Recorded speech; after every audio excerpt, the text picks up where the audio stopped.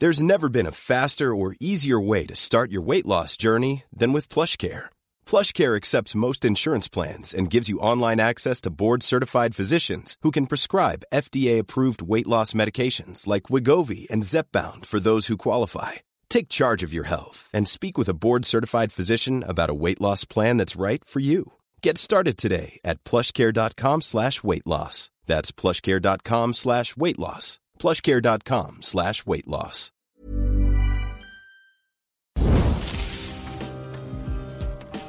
People can change anything they want to. And that means everything in the world. Show me any country, and there'll be people in it.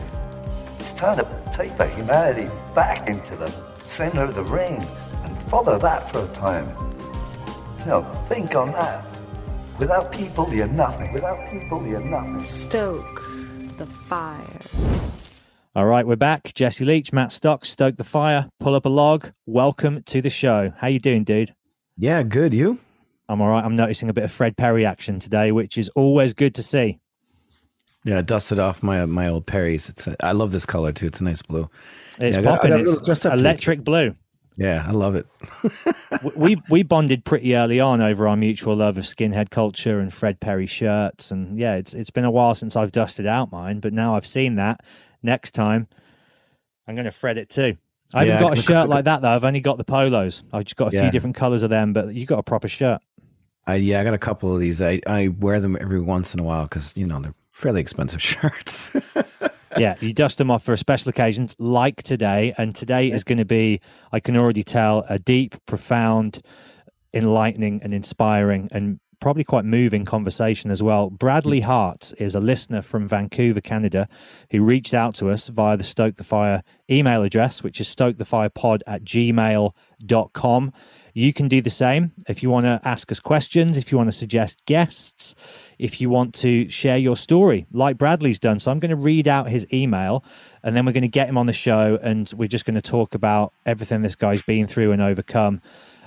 It's really quite amazing. So he says this: Hi, Jesse and Matt. I just wanted to share my story with you guys in the hope that we could elaborate on the struggles of mental health and addiction. My mum took good care of us as a single mum, but when I was 10, she got into a physical altercation with my brother and we ended up getting separated. That's around the time I started to explore metal music because it got me out of my head. It worked for a while, and I even picked up a guitar after my mum and dad got me one for my 12th birthday. But I quickly realized those thoughts and feelings in my head wouldn't go away with just music, which led me to alcohol and weed.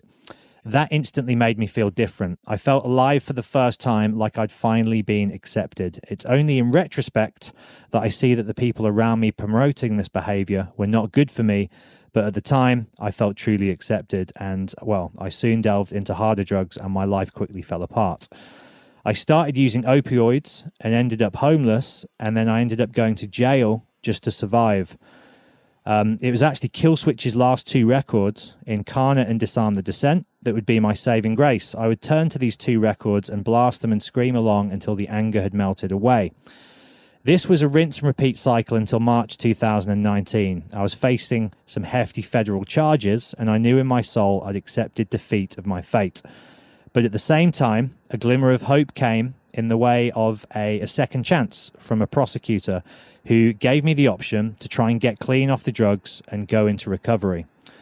At this point, I would do anything to have a better life. I had to come to terms with my addiction, and I finally said enough was enough. I'd overdosed over 150 times from fentanyl by this point. Wow.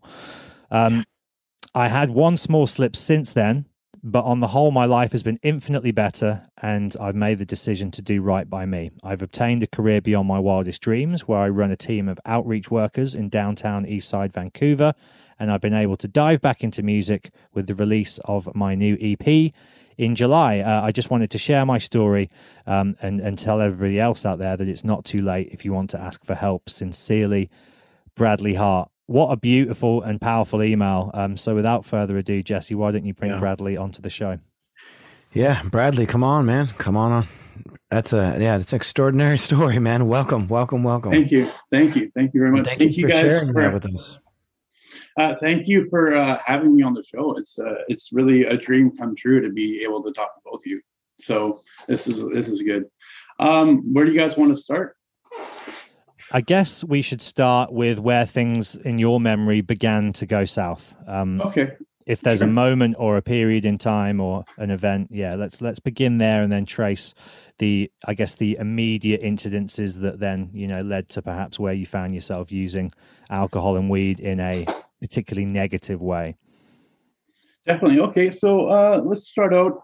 So I was born and raised in Surrey, British Columbia. It was kind of back then, so I'm 32. Back then, it was like the early 90s. The crack had just started to really hit the streets over here. Everybody was doing it. Obviously, I grew up around the lifestyle because my mom was with some bikers all the time. And like everyone around me was pretty much involved with it, right? And I didn't know it at the time. And so I got a little bit older and started seeing the signs of, oh, these people are doing this. My mom's bringing me to weird places, right? So I was like, okay, this is kind of weird. Anyway, so my brother, my mom, and I, my dad separated from us a long time ago.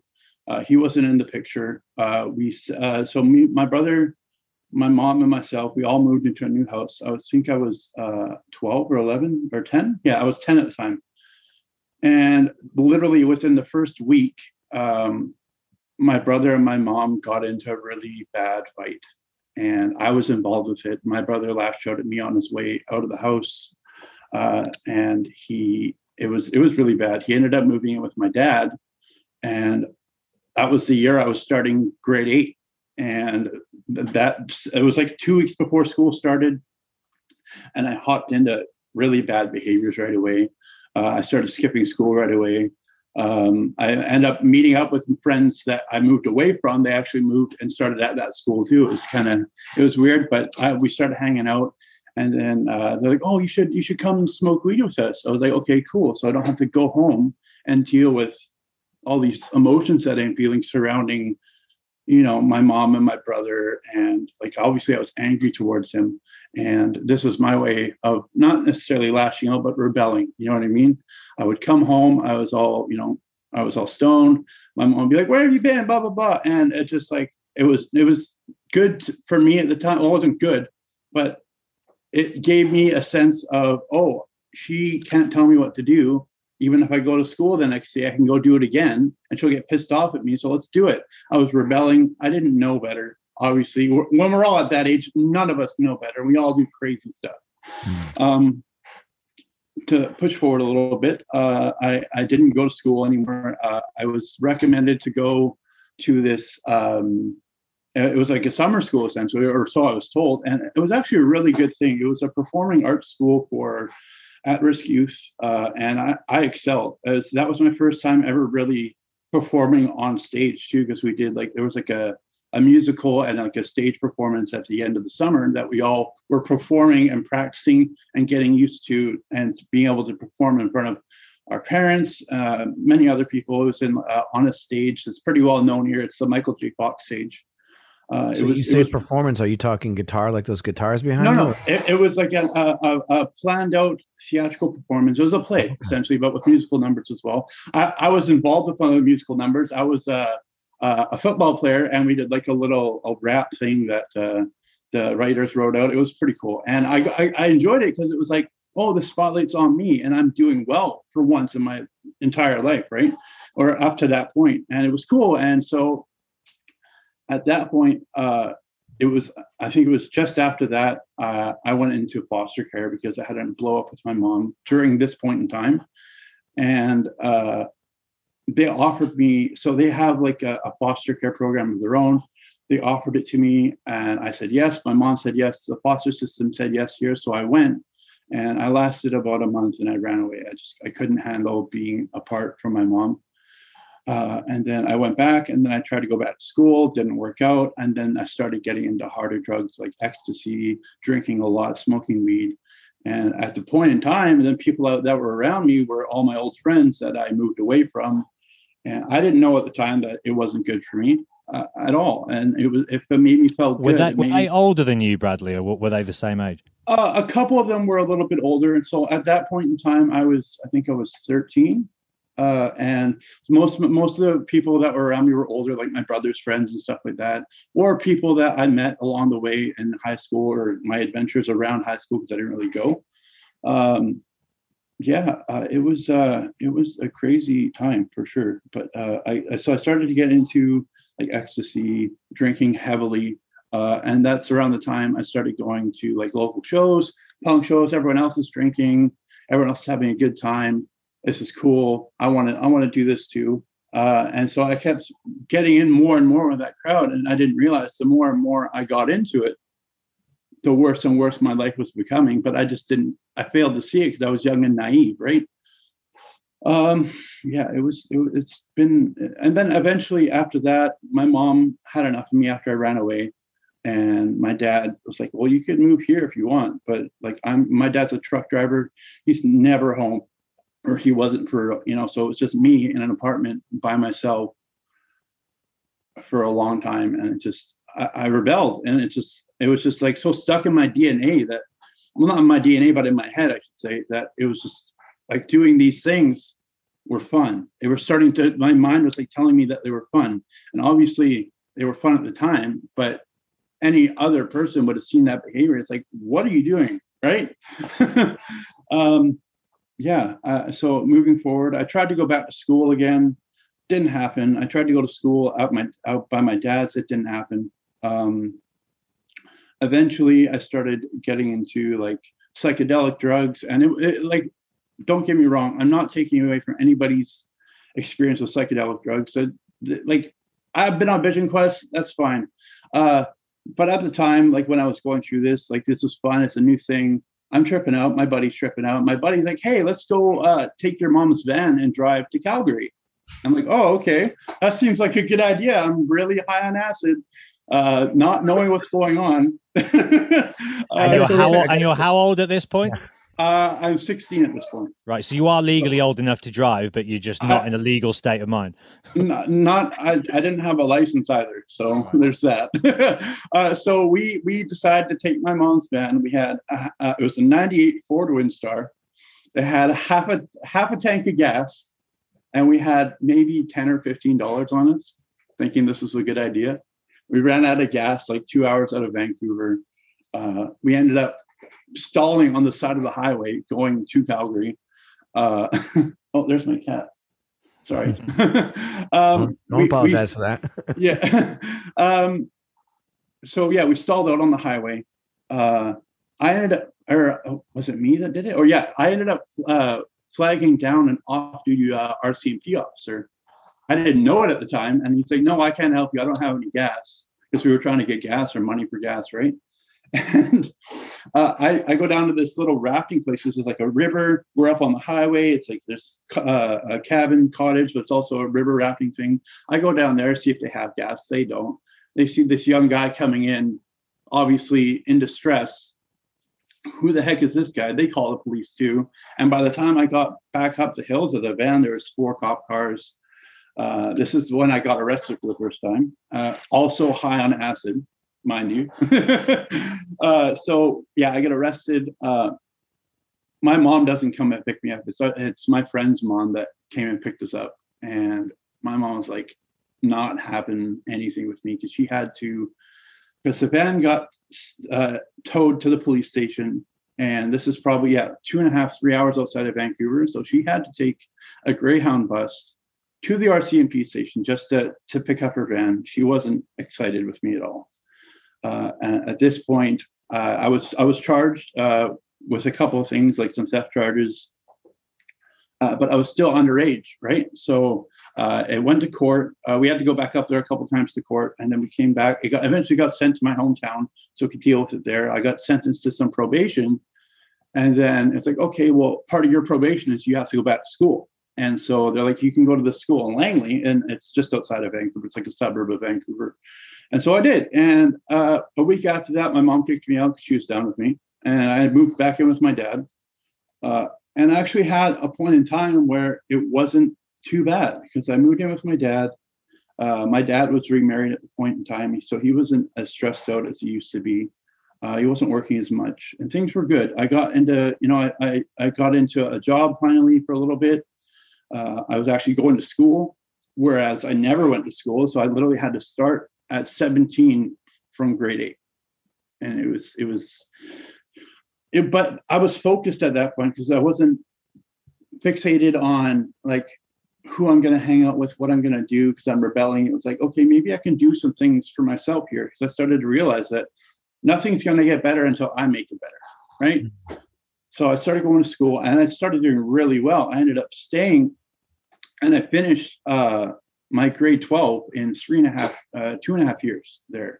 And it was like just before my graduation, actually. I was working as I injured myself at work.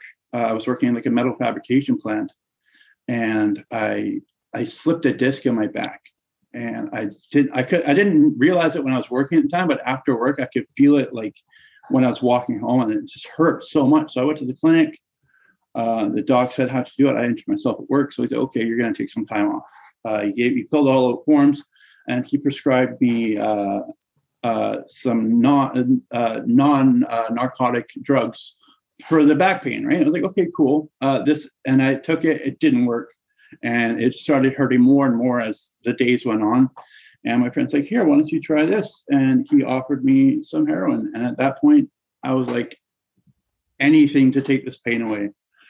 And as soon as I did it, it was like, I don't even know how to explain how heroin feels. It's like a warm hug after a long day, after a 12-hour day of work, and you just want to lay at home with your partner in bed, watch movies, and go to sleep. That kind of like euphoria factor is like, but it's multiplied tenfold for sure. Can I ask how you did that? Because I'm familiar with heroin. I've actually done it once myself when I was younger, because I used to do a ton of drugs when I was a kid. How did you do the heroin? How was it? So I initially had tried it once before that, and I smoked it, but then it was just like the way they were shooting it, right?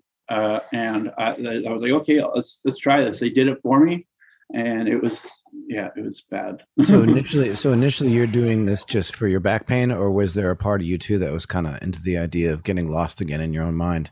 At that point, it was just for back pain, because like I didn't want to like my past experiences before that. I hadn't really hit like a bottom where my drug use had put me to the point, or that I seen anyway, of like being a health scare. And I knew from my mom being a nurse and her getting injured that opiates helped her at the time, right?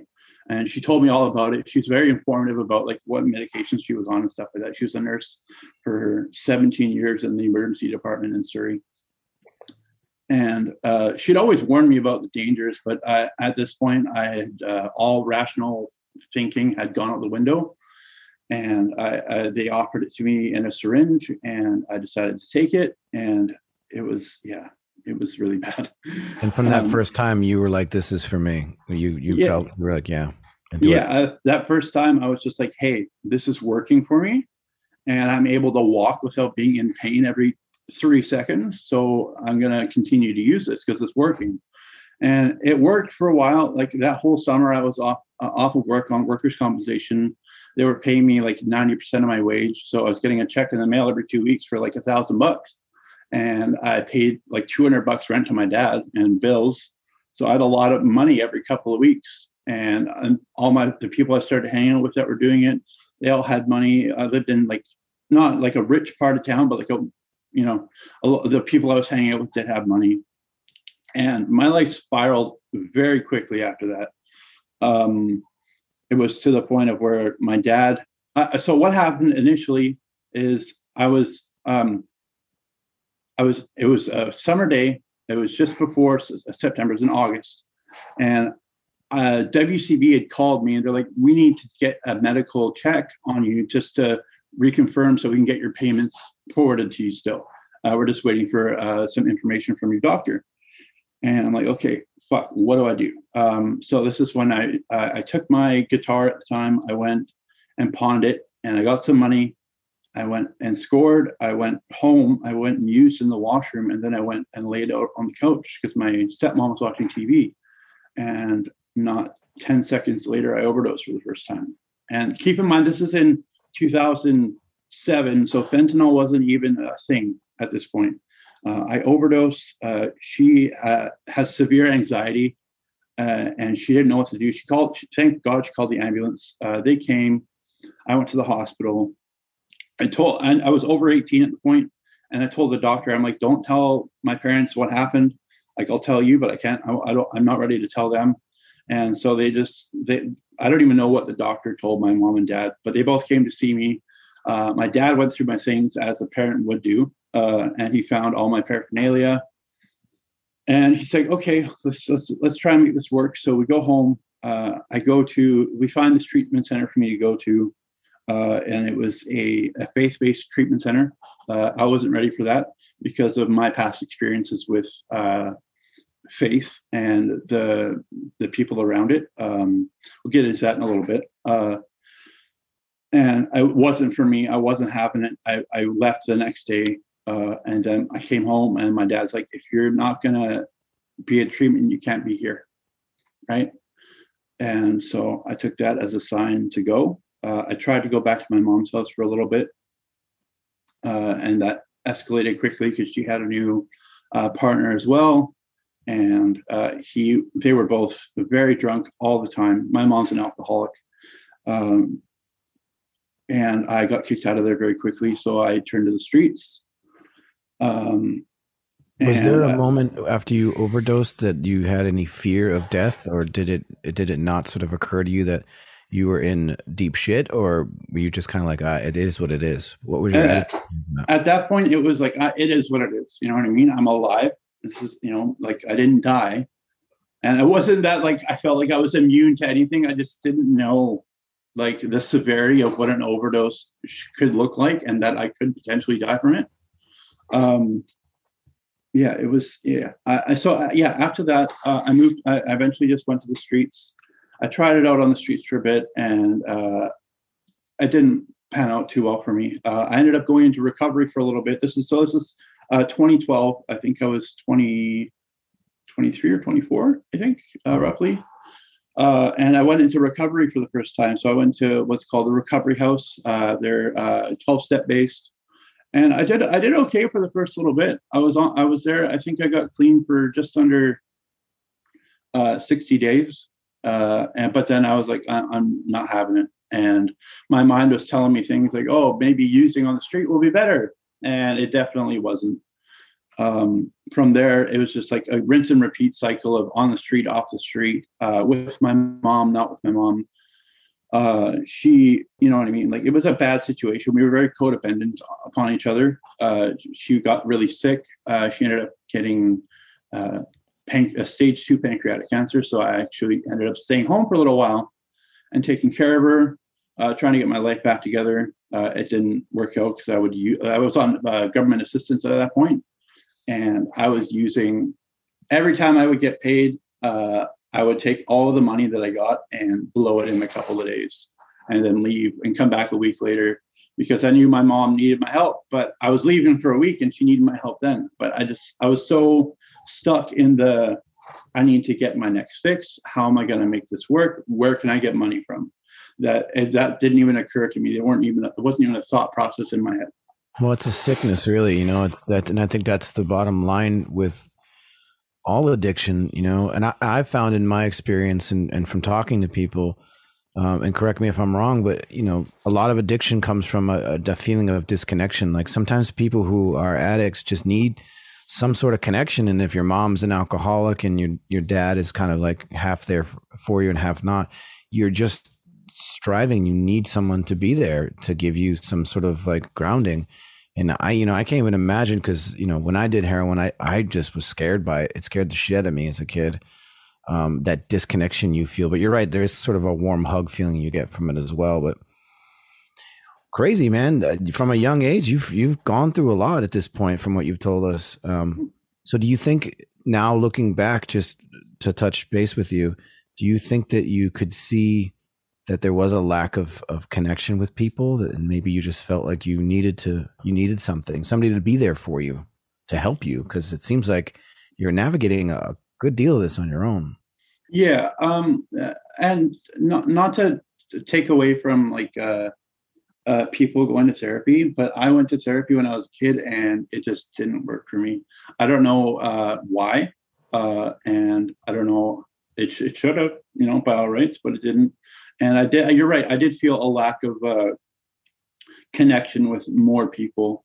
A lot of that, I think, my mindset around it was based on me going through elementary school and high school and being bullied a lot, being bullied by my brother and his older friends, me getting into physical altercations with my brother all the time. And it's just like, I got this overwhelming feeling of like, I'm not good enough. I'm not good enough. I'm not worth it. Who cares? Nobody cares about me anyway. So I'm going to just go about my way. And looking back, you're right. I see that like I didn't have a connection. I may have like family connections, but I never had anything that was worthwhile. Right. Like I'd been in a couple of bands and it was fun, but I didn't have, like, there wasn't any reason behind it. It was just for fun. And it ended up falling apart too. Right. So let's get into a little bit more about like the recent stuff. Cause we're pretty much at that point. So I left, my mom kicked me out, and this was like the final time she kicked me out. She's like, I'm done. Like, go away, never come back. If you come back, I'm calling the police and I'll have you removed from the area. And at that point, it's like, okay, I'll just go back to the streets. Why not? I ended up going down. So I'll give you a little bit of like backstory on the downtown east side of Vancouver. The downtown east side of Vancouver, British Columbia, is probably one of the poorest postal codes in Canada. A very marginalized and stigmatized population. And with that being said, there's a lot of drug dealing, drug use, gang violence, gang activity, and that was the only place that I could figure I could call, not home, but a safe haven, because the people I knew were the people I had been growing up with and using with, and they were all there, and they accepted me with open arms, we'll say, but it definitely wasn't. So yeah, I ended up coming downtown. I ended up hooking up with a couple of people really quickly. I started, I've been to jail for this already, and I've done my time, so I'm not afraid to say it. I started selling drugs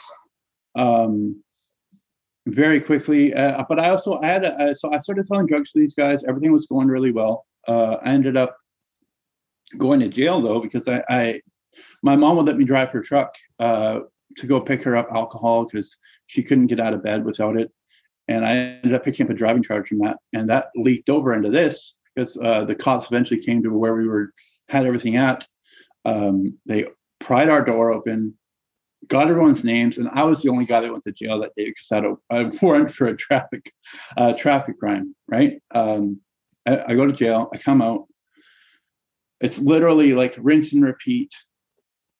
Like I'd get out. I'd start selling drugs again. This was just before fentanyl hit too. And this is like 2014. And come the winter 2015 is when fentanyl started coming on the streets because there was no heroin coming from wherever it was coming from, right? And people are like, oh, this is a new thing. It's super strong. But people started dropping left, right, and center. And eventually it became more prevalent. And then there was no heroin coming into the city. And it was all fentanyl. And that's when the government of British Columbia decided to call a state of emergency, and that state of emergency is still active today for the use of fentanyl, or just fentanyl in the public. I think the first year that it really hit here, it killed 1,700 people in BC alone. Wow. And that was a pandemic in and of itself, wasn't it? It is. And it killed, I think it was like 1,600 people that year alone. And a lot of them were my friends. And it's just like devastating. And at that point, the only like really lost I'd felt was my grandma passed away, I think like 4 years before that. And my aunt passed away. And so I never really dealt with grief at all. And it was all new to me, but at the same time, I was, flying high on methamphetamine and opiates, right? So it didn't really faze me until more people started dying, and I was like, wow, these people are dying. And then all of a sudden our supplier changed and we started selling fentanyl. And I used the product that I sold, which is it's against Biggie Smalls' 10 crack commandments. Never get high on your own supply, right? I disobeyed that every time. And it was to my dismay, unfortunately. I remember the first time that I overdosed after, on fentanyl, I should say. I was in Vancouver, in the downtown east side, we have safe injection sites. Okay, so there's a few of them now, but at that point there was only one, and it's called Insight. And what you're able to do there is you register yourself. You have to be over 18. There's no ifs, ands, or buts, or I think it's over 19. No ifs, ands, or buts about it. You tell them what kind of drugs you do, and they have I think it's 15 booths, and they have medical staff on site. So if you do overdose, they can help you, and you can get out of it, right? So I remember the first time I overdosed there, and I didn't even see it coming. It's just I felt that warmth that I always feel, but then it got really intense, and then next thing I know, I'm waking up on my back with a tube down my throat and oxygen being fed to me. I'm like, what the fuck happened, right? You overdosed. And I was like, and it was just a new thing to me. I was like, okay. This sucks. The ambulance is on the way. Do you want to go to the hospital? I was like, okay, I'll go to the hospital. And apparently they'd been dealing with this a lot as of recent, because that's when fentanyl started coming out. And I stayed. They're like, okay, you're good to go after a couple hours, just to make sure the fentanyl not necessarily worn off, but it wasn't as prevalent. And there's a drug, and I don't know if you guys are aware of it. It's called naloxone. And what naloxone does is it reverses opioid overdoses. So it basically blocks out. Think of it like you're at a club, and the bar is your brain and the opiate receptors, and all the people going to the bar is to opioids, right? And they start getting really rowdy, and so the bouncer with Narcan comes in and clears all that out, and makes sure everybody leaves so nothing reacts to the opiate receptors anymore. And and they kind of explained that a little bit to me. I was like, okay, cool. So I leave, and I OD the next day, and I go to the hospital again. And then a couple of days later, I OD again. And then I eventually at this point, I'd stopped selling drugs, and I was starting to do property crime to feed my habit. And it was working for me. Obviously, I don't condone it.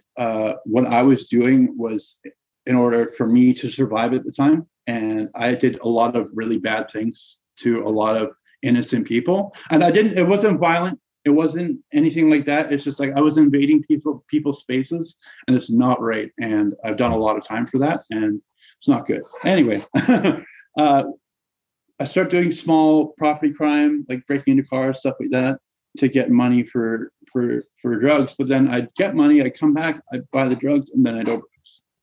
And it's constantly. And I think that's the thing with fentanyl, though, right? I mean, fentanyl is one of the most overdose drugs, because you can't really, it's hard to gauge that from what I hear. When people coming from heroin into fentanyl, it's a completely different beast. You can't really gauge. Whereas heroin, I from what I've heard from friends of mine, you can sort of measure it out better. Where with fentanyl, you're kind of rolling the dice every time, right? Mm-hmm. Yeah. And that's the thing too, is at that point, people are oh, I think a couple chemists from a local university started interacting with a couple of people down here, and then it started getting shipped from overseas. And people are trying to make it into a point of where people can do it, and they don't know how to mix it because they don't know what they're doing.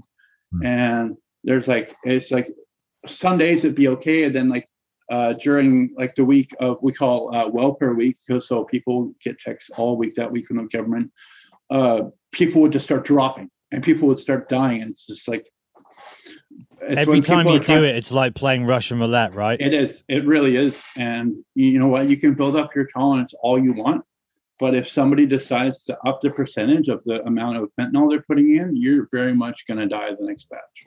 Can I just ask you this quickly, Bradley, as well? And I mean, no disrespect at all, but is there any part of your brain obviously, you're seeped in addiction, but is there any part of your brain at any point that's seeing the pattern of overdose, that steps in and goes, this is absolutely absurd, this is dangerous, this is ridiculous, I need to stop? Or is it just a path that you're on and there's no coming off it? At that point, there was no rational thinking. It was, people will bring me back from this as long as I'm not using alone. So I'm just going to keep going. You know what I mean? And then eventually, you'd find a stable person with the same supply and the same strength supply. And then you start using more and more. And then that person goes to jail or something. And then you go to somebody else. And then you think you can use the same amount, but you can't, because then you do that and then you overdose. And there's been a few times when I've overdosed that has been kind of scary. And one of the times specifically, I was literally in an alley in Vancouver. I don't even remember using. I remember waking up to the AED on my chest and my side. I was literally shirtless in a puddle in an alleyway, with the EMTs resuscitating me, and they successfully brought me back. So I'm still here. And a couple other times that were just as bad. And sometimes the drugs are so strong that 6 or 7 shots of Narcan aren't going to work. And it's, you know what I mean? People are playing, it's not only the people buying the drugs, but it's also the people making the drugs that are playing Russian roulette, because they don't know if someone's going to die from their supply. You know what I mean? It's ruthless. So like I said, at the same time, I'm going back and forth in a jail, but each time I go back to jail, the stints get a little bit longer, because this government's starting to get fed up with me doing these crimes. They're like, hey, this isn't good. This is not good. And it's just back. I was living in what's called an SRO. And what they've done in Vancouver is they've repurposed all the old hotels into low income housing for people that are in addictions, mental health, that just have nowhere else to go. And I was offered a place. I went, and then it's just a rinse and repeat cycle, honestly. And then it will come up to about 2018. I had a partner at the time. Things were going kind of well, because I actually have a girlfriend now. I hadn't had a girlfriend in a long time. Things are going good. So at this point, I started selling drugs again. I'm working with the guy that was across the hall from me. And he's like, hey, can you put this assault rifle in your room? I was like, I guess. So I put it in my room. I hid it away. And not 2 days later, a SWAT team comes and kicks my door in. And it was not even related to the rifle at all. It was because of some crimes I did a few months previous.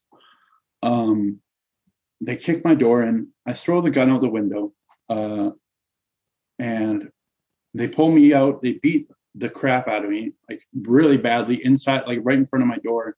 My girlfriend's screaming at them. I was like, stop beating you up. And it's like, what are you going to do about it? That's what I heard one of them say. They bring me out. They take me in. And then the 2 detectives that were part of the investigation, they're like, well, we found your assault rifle.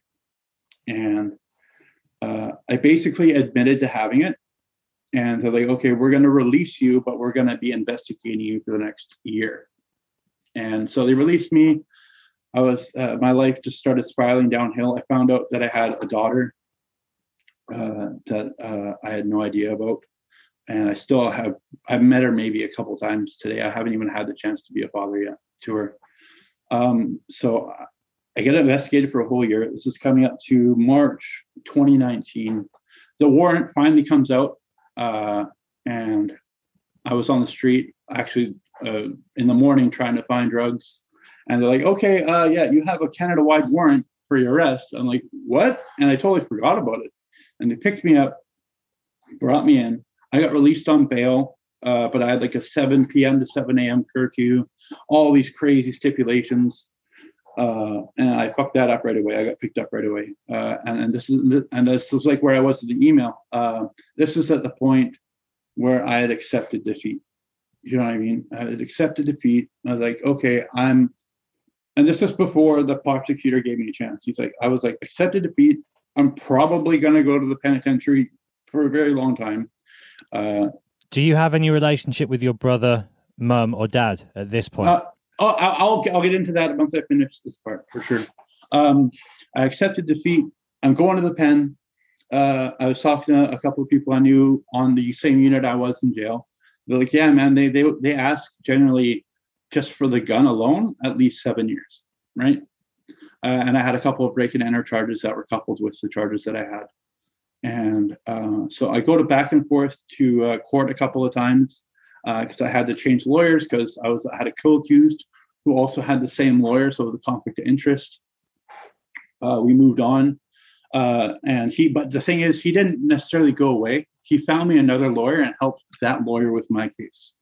And it was really cool. And I come back from court. I remember it was a Friday. I talked to my dad on the Saturday on the phone because he always answered my calls no matter what. And then on Sunday, I wasn't double bunked or anything. Usually you're double bunked at this jailhouse, but I wasn't. And it's like a Sunday. I think it was like 11 or 12 in the afternoon. And I was like, what do I do from here? You know what I mean? Like, what is gonna going to the penitentiary? What's that gonna do for me? I'm just gonna basically learn how to be a better criminal there, right? Like, obviously they have rehabilitation programs there, but they're, you know what I mean? Like, the return out of that isn't great from what I heard. But then I sat down on the floor of the cell and I prayed for the first time. I didn't know what I was praying to. I didn't know what I was praying about, but I just said, whatever's out there, like, I want to be a whole human being again. I want to be a brother. I want to be a son. I want to be a friend. I want to be a part of life again. Right. Yeah. Sorry. No, that's beautiful. I'm glad you had that moment. I mean, that potentially could have saved you. I'm sure you're going to get to what happened after that, but yeah, you know, you just get to that breaking point in your life where what else can you do? You know, and I feel like in times of trauma and times like that in your life, I think that's the proper thing to do. You know, when you sort of like realize that it's something you can't solve on your own, when you start to finally ask for help. And that's a beautiful thing, regardless of, you know, religion or faith, you're asking for help. And that's the big, huge first step. So after what I've been hearing, this is great. It's nice to hear you got to that point. So yeah, continue on, please. It's fascinating stuff. Yeah. So the next day I went to court. I had the new lawyer and the prosecutor so at this point we were trying to get me bail. And the day before, my previous lawyer, who's still technically my lawyer, but he can't work with me on this case, he sends me a fax. So the lawyers can send faxes to the jails that like, hey, call me. And he's like, okay, I talked to one of the prosecutors and they hooked me up with a recovery house that would be willing to take you. And this could be, you know, a way to get out of this, right? I was like, at that point, I was like, I didn't want to get out of it. I wanted to, you know what I mean? Like, it's like a psychic change that I had that day. You know what I mean? It was like, it wasn't, I want to get out of this so I can go do others, like go back to what I was doing. And it's like, I want to be present again. You know what I mean? You want to make it right. Yeah, exactly. And go to court the next day. The acceptance letter comes in that morning. They told me for the recovery house. And the prosecutor who was supposed to be there that day was sick. And there was another prosecutor that came to serve on the case and got assigned to the case. And I had actually been on bail with this guy before, and I never fucked up. Never once with this guy. And he looked at me, he looked at my lawyer, he looked at the judge, and because it's basically up to the Crown Counsel, the prosecutor, if you get out or not. The judge can have a say on it, but generally they lean towards what the Crown Counsel is going to say. And they're like, I don't see why Mr. Hart can't be released on recognizance to go to recovery and give him a shot. You know what I mean? As soon as I heard this, I felt this, like, I don't even know how to describe it, just like this warm feeling come over me, like things were going to start to turn out for the better. And The judge agreed. I got released the next day to a recovery house. There was a point in time when I first got there. It was like, do I leave or do I go? This is surreal. This is the make it or break it moment right here. And I was sitting in the room that I was assigned alone, and the monitor came down. He's like, hey, man, you want to come hang out with us upstairs? And I was like, wait, you want to hang out with me? Because at this point in time, the only people that wanted to hang out with me were the people I was either selling drugs to, buying drugs from, or just people I knew on the street. And they didn't have my best interests at heart. And so I couldn't really call them friends. They were, acquaintances. And they're like, hey, man, just like come hang out with us. We're about to have dinner. And I truly felt like for the first time in a very, very, very long time that people actually cared, you know what I mean? And wanted to hear, who I was and get to know me just to get to know me, you know what I mean? And that was, so I when I was in jail before I got released, I was only in jail for about 2 weeks. I got put on a opiate replacement therapy called Suboxone, and it worked really well. Suboxone is a drug that's it's not like a traditional opiate replacements or stuff like that. It's only what's called a partial opiate, so it hits your opiate receptors, but it only plateaus to a certain point. And the type of Suboxone I was taking actually has Narcan inside the pill. And so if I wanted to use, I would get sick from using right away anyway. And so it's a good thing. I'm like, okay, cool. I can go into this without thinking about relapsing, without thinking of what. And I got nothing else to lose and everything to gain at this point. And so I stayed there, had dinner, and they were talking. And the guy I was selling drugs with at the SRO that I was at, he eventually went to recovery too. Like a year before this. And I had no idea where he went. And then we go to the main house where the office is the next day so I could do my intake. And he's there, and he's the manager of the house. And I'm like, wait, what?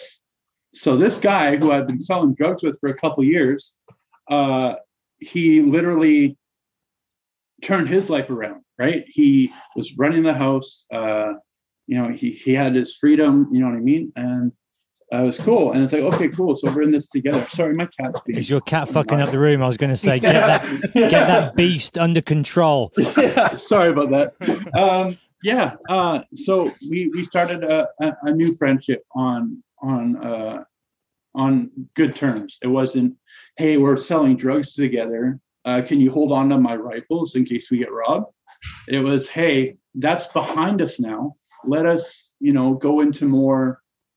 Like let's become better human beings, right? What's the time frame on that again? When is this that this happened? When you still? So this is in 2019. So this is okay. I was released April. I was arrested April 15th, released April 30th.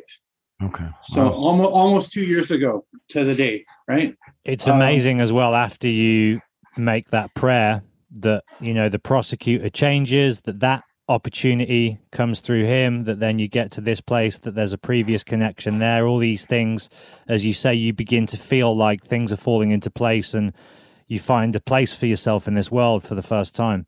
Yeah. At that point, it was a couple of weeks in, I started talking to my mom again. I had talked to my mom in 6 years at that point. And my dad I had talked to all the time. My dad, I would actually come and visit me in jail. It was really cool. I was like, oh, shit, that's cool. I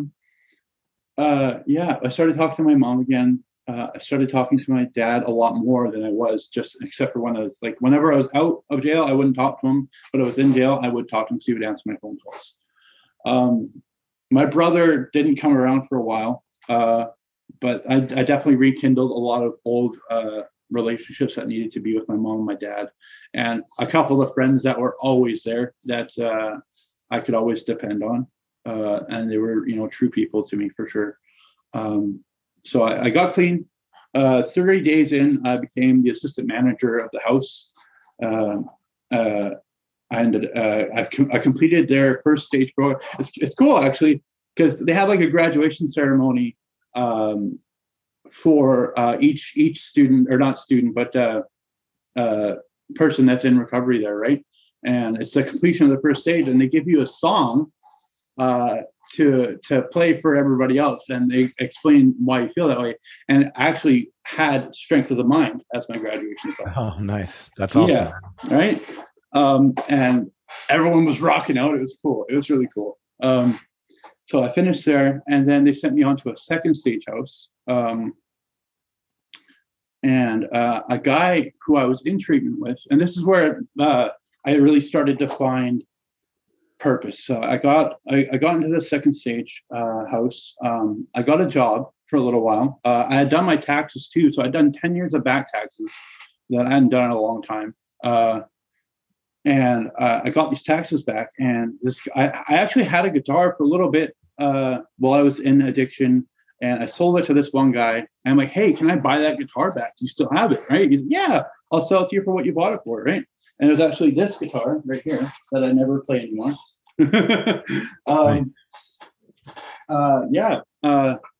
And I started like just writing songs again, and like it got me like whenever those intrusive thoughts would come into my head, and I just started I just sit down and play my guitar for hours and hours, and like the rust just started shaking off, and it's just like, oh, this is really fun. Like I can get out of my head when I'm doing these things. And I ended up losing that job because it just I got laid off. Push forward a couple months, I met my drummer Nolan, and I'm not doing a band plug right now. It's just like my dude, it's part of your story, man. Yeah, for sure, of course. That's definitely not why I'm here. And Nolan actually used to use with. It would be an amazing, elaborate lead up to the plug if it was. Right. That's all. You share away, man. Yeah. I met Nolan in treatment together, and he's like, yeah, man, I play drums. I'm like, cool. I'm like, let's jam sometime. He had an electric kit. We never ended up jamming up until like November of 2019. And the first day we got together and found a song that we liked that I wrote, I was like, this is it. This is what I've been looking for so fucking long. And it's just like, at that point, it's like all these things leading up to this was like, it was my journey up to that point. And it's like, hey, you can do literally anything you want to. You got clean off of opiates. I got off the Suboxone right away. So, and it's just like, you can do anything you want to. So I was like, hey, I'm going to start a band with this guy. Why not? Right. So, you know, we do all the things that, you know, forming a band happens. Right. And then we wrote a few songs, and then the pandemic hit. It was, I just started my new job as an outreach worker. So it's just coming up to March. I was actually the day. Okay. I started my new job, new position at the same company. 2 days later, Friday the 13th, March 13th, 2020. And I'm sure, Jesse, you're well aware of this. Your guys' tour got canceled. Everything got shut off. Our jam space got shut down. But the thing is like where I work, because I work with vulnerable people in the downtown east side, I was still working full time, right? And I didn't realize how mentally demanding my job was. And I was already starting to get stuck in my head about like my physical appearance. Because like when I got clean, I gained a lot of weight. I don't have any teeth, like at all. I have not one solid tooth in my head. And I was just like, nobody, like these intrusive thoughts started coming into my head. And eventually up into leading up to late June 2020, I relapsed again. And the events leading up to that, it wasn't necessarily anything bad that had happened, but it was a boiling point. It was like, I just bought a new guitar head for the band. Well, not for me in the band. And I put it through a loudspeaker, and I didn't use the speaker cable, and it fried the speakers. And it was my first time having like a head that you plug into a cab. So I was like, oh, cool, I could just use these cables, no problem. And it fried. And I was worried I just wrecked the $1,000 head that I just bought. And all these anxieties started creeping up. And eventually it was just like, I don't want to feel like this anymore. And nothing is helping. So I delved into a relapse. It was almost 2 weeks, I relapsed. At this point, I moved into my own place, and I told my boss right away and my coworkers, and they are the reason why I'm still here today. Along with all my friends that supported me in my journey and recovery so far, and my friends and my parents, and they lifted me back up. You know what I mean? And they're like, hey, do you want to take some time off and maybe go back to treatment for a bit? I was like, at this point, I'm like, I don't want to lose what I have. I could burn this all to the ground, or I can try and pick myself back up. Right. So, and that's what I did. I took 3 months off of work. I ended up going to treatment again for a month. I had to pay rent, and it was different this time because at that point in time, back in 2019, when I started treatment, the government was paying for it. But this time around, I was paying for it. And it wasn't just financially, I was paying for it physically, emotionally, spiritually, mentally, right? And I realized that my soul hadn't really been quite healed. And I don't know if it ever will be, but I wasn't looking at things that I didn't see when I got clean, and all the things that I had addressed in that time. And so I got up. I was like, okay, let's do this. I brought my guitar with me. I brought my amp. I brought all my clothes. I was like, let's do this for a month, see how it goes. And it was enlightening because it wasn't, they're 12-step based, and I was still in that mindset of 12-step, but they also had a lot of other stuff go with it too, and a lot of spiritual stuff that a lot of people within that treatment center were involved in, with meditation. And so I got involved with that, and I came home, I went back to work, and here I am today. Wow. That's a hell of a story, my friend. It's incredible. And just very quickly, that I think there's something to be said for paying for something on your own dime, right? Or am I misreading that? Like, because you're consciously investing in yourself, and so there's more of a commitment to the process, right? Was Definitely. That, do you think, part of it? I think it was, because it's like, I looked at it afterwards, after I came home, and I was like, I spent my own money on this. You know what I mean? And it worked. And it wasn't that, it was like a financial thing that I was worried about. No, but you're making that willful commitment, aren't you? And it's an act.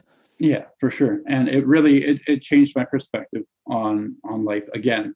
And you know what I mean? And then those intrusive thoughts that got me to that point of relapsing, it's like, hey, you don't have to think like this anymore. Because I had the knowledge I gained from all the time I was cleaning, all the information I got when I relapsed.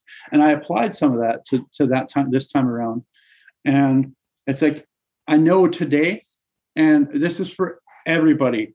You know what I mean? You can feel this way too. If you're feeling shitty, if you're feeling bad, if you have intrusive thoughts in your head, anybody can come around. You know what I mean? Like, I found out just in another psychic change that I know I'm worth it. I know I'm going to be okay. And shitty things are going to happen. But in the end, as long as you reach out for help, like I did, everything will eventually be okay.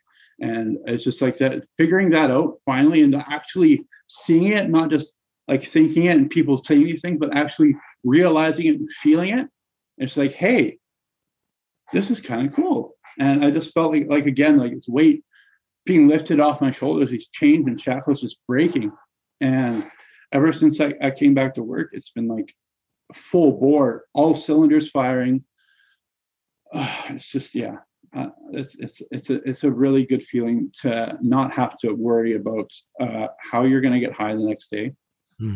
Like that just that process alone, and the brain power it takes to do that is so demanding. And now that I'm able to apply that to life, and you know, being a team leader of outreach workers, volunteering separate time beyond that on the downtown east side with a volunteer outreach organization, being in the band, all these things, I'm applying all that power that I did to getting high and doing all those things, and it's worked out tenfold. And I highly recommend it. You've got the experience, and I think, you know, people like yourself that have been through it, and you've definitely been through it. You oftentimes can be the best person to help others because of your experience. And you know, you mentioned briefly about, you know, just asking for help to God or a higher power, and I'm sure you've heard that in the STEP program as well. You know, you are still here for a reason. You know, whatever higher power you want to call that, great spirit, you know, energy, the universe. There's a plan for you, and you have an extraordinary story, and your story could potentially save a lot of people from a lot of pain, a lot of relapsing. And truly, I just really hope that, you know, you're able to be strong and push forward with this, because I really do feel you could help a lot of people with your story. So, dude, you're a survivor, and you're here for a reason. You've got a purpose, and I hope you know that. I can see it already. You definitely have purpose in this earth. I thank you. And that's the recurring theme for me, is like, you know what I mean? Like, I survived 150 plus overdoses. You know what I mean? I don't know anybody who that's like. Do we need to call Guinness, the Guinness World Book of Records? No, there's definitely people I know that have overdosed more than I have. Wow. 100% down here. It's like, it's bad. Well, something's looking out for you, my friend. And I really do feel that this is your calling to help others, because in helping others, you're going to help yourself too. You know, you're only going to sharpen your tools and be better equipped to deal with situations by helping others. I find when you teach people, when you help people, you're strengthening yourself at the same time. Mm-hmm. I'm going to fanboy for a little minute here. And it's still related to everything. In October of last year, I decided to get my first tattoo. And in doing that, I was like, why do I want to get done? And I remember when I Am Broken 2 first came out, and it released, and I heard it, and it was like me to the T, you know what I mean?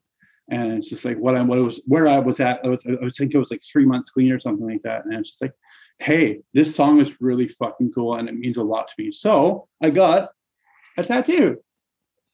Hey! I am honored, my friend. And that song is definitely for people like yourself. That's why we did the video the way we did too, you know. That's beautiful. I'm honored, honestly. That's beautiful. That's why that song was made, for people like yourself, for people like everybody's broken in their own way. Yeah.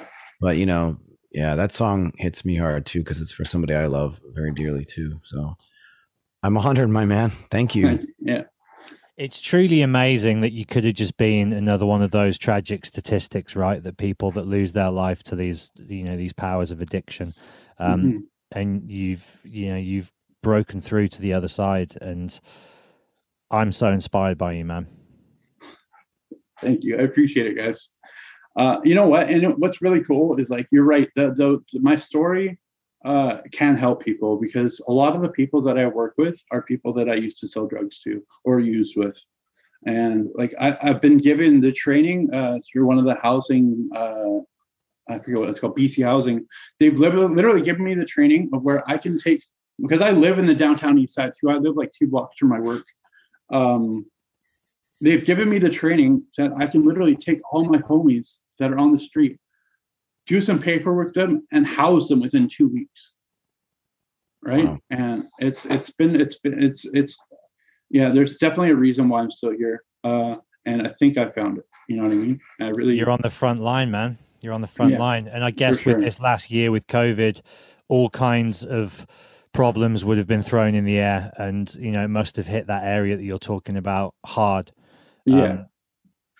It definitely has, 100%. And on top of that too, it's like ever since the pandemic hit, all the SROs and all the companies around it were given a provincial health mandate to not allow outside guests into the buildings. And then on top, when that happened, the opioid pandemic decided, and it's still a pandemic at that point, but it decided to come in what I call a second wave, because it got worse and worse. And I think in January was the highest amount of deaths by overdose in British Columbia in recorded history. It was like 170 people in January alone. Wow. It sounds like they need you there, man. Jesse was saying, you know, there's a reason why you're here. That's it right there, is to help your community in this hour of need. And I love your jumper, man. Spiritual gangster. Right. This is actually a friend of mine from Vancouver in the recovery community. This is her company, and she's just gone with it. It's the same kind of story. Like, she got clean, and a couple of years later, she started her own business, and she's thriving with it. You know what I mean? It's really it's a cool thing. Is that the name of the company, Spiritual Gangster? No, the name of the company is, I don't know if you can see it. It's called Recovered. Okay, yeah. Yeah. Record. Okay, cool. Oh, yeah. it's like Recovered, but in like a short form, right? And they're all about recovering loud and proud, right? And they got a bunch of other ones. They got another one that's just like spiritually bit. I was torn. I was like, I want to wear this one, or do I want to wear I have a hoodie that says #FuckFentanyl. And I was like, let's wear this one. It's cool. I think you chose wisely. That's a good one. Yeah. I like that one. Yeah. Listen, dude, do you have a singer in your band? I do. A female singer, actually. Oh, nice. Yeah, she's like 5'3" and full of fire. Amazing. Awesome. Yeah. We just spoke to a guy from your part of the world, from Vancouver. So many similarities to your story. I'm going to link you two up via email. He's a musician as well. He's a singer. He's been through a lot of the same stuff, man. And I think you two would benefit from just getting to know each other and connecting. So for sure, definitely. I'll link you up via email. And yeah, we can hopefully bring. I might even know him. You never know. Yeah. Garrett Keeping, his name is. Do you know Garrett Keeping? I have no idea who that is. Yeah, the story that you told is very similar. It's interesting. And yeah, so first of all, thank you for coming on, man, and sharing your story. It's incredible. And yeah, let us know. Keep in touch with us. Let us know your journey, and maybe we can do a follow up. And maybe when the two of you guys link up, maybe we can have the both on at some point in the future. Just for sure, definitely continue to talk about it, because I find that Vancouver has a lot of interesting drug stories, because for one reason or another, it's just a hotspot for that kind of stuff. It is. Well, it's a port city. It's the southernmost city besides Vancouver Island in Canada. I'm pretty sure on the West Coast. And it's like everything comes here from China. Yeah, there was always a spot on tour that always knew you could find whatever. Yeah. Speaking of tours, I really hope you guys reschedule soon, man. I was going to fly from Vancouver to Toronto to see you guys, and I know obviously pandemic's going. We don't know when it's going to stop. I'm just saying I'm looking forward to it. Yeah, me too, man. Yeah, we'll see. Well, dude, thank you so much for sharing your story. And I think you definitely have a calling, and I hope you continue to do well with that. Stay sober and keep fighting the good fight. For sure. Dude, is there anything you want to ask Jesse before we let you get out of here? Just to give you that chance if you do. Not really, man. Like, I've seen a lot of your interviews around, like with, I think it was Metal Sucks or something like that, around mental health and stuff like that. And it really answered a lot of questions I had surrounding like how you wrote songs. And I have no questions. I'm just honored to be here and to share. Man. Like, Jesse, you're a personal hero of mine, man. Your time with Killswitch Engage and Times of Grace and the music you wrote within those periods have grown on me and been a saving grace for me. And so all I really have to say is thank you. Oh, thank you, man. I'm honored, truly. Right, Bradley, thank you so much for coming on the show, man. And do keep in touch and stay strong out there. And yeah, good luck to you, man, going forward. Wish you nothing but love, positivity, and happiness in your life. Awesome. Thank you so much, guys. All right, brother. Keep fighting the fight. Yeah. Thank you, Bradley. That was awesome.